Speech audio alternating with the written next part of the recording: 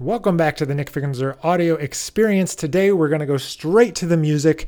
We've had many episodes of looking back at some really important videos that have to do with music business, music industry, and specifically for younger jazz musicians who's entering the scene, some things to think about how to build their business out of their music. But we're going to move to some music today from Here and Now, live in New York City, available on Spotify and all the other places if you want to go ahead and listen to the full album. But today we're going to share the audio from one of my favorite original compositions that appeared on the No Arrival record and also on this live Here and Now record from 2019, I think it was, and I'm excited to share it. It's called Only This, Only Now, and the story behind this tune is that I often have an issue with over-planning the future and creating too many things that I need to do, creating too many projects, and so for me, this tune is kind of like a meditation on staying in the moment and staying focused, and I have a bunch of tunes that kind of focus on this. It's a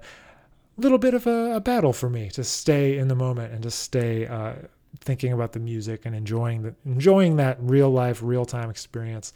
And so hopefully maybe this will translate to you into that kind of feeling. So be patient and hope you enjoy the music. This is Only This, Only Now.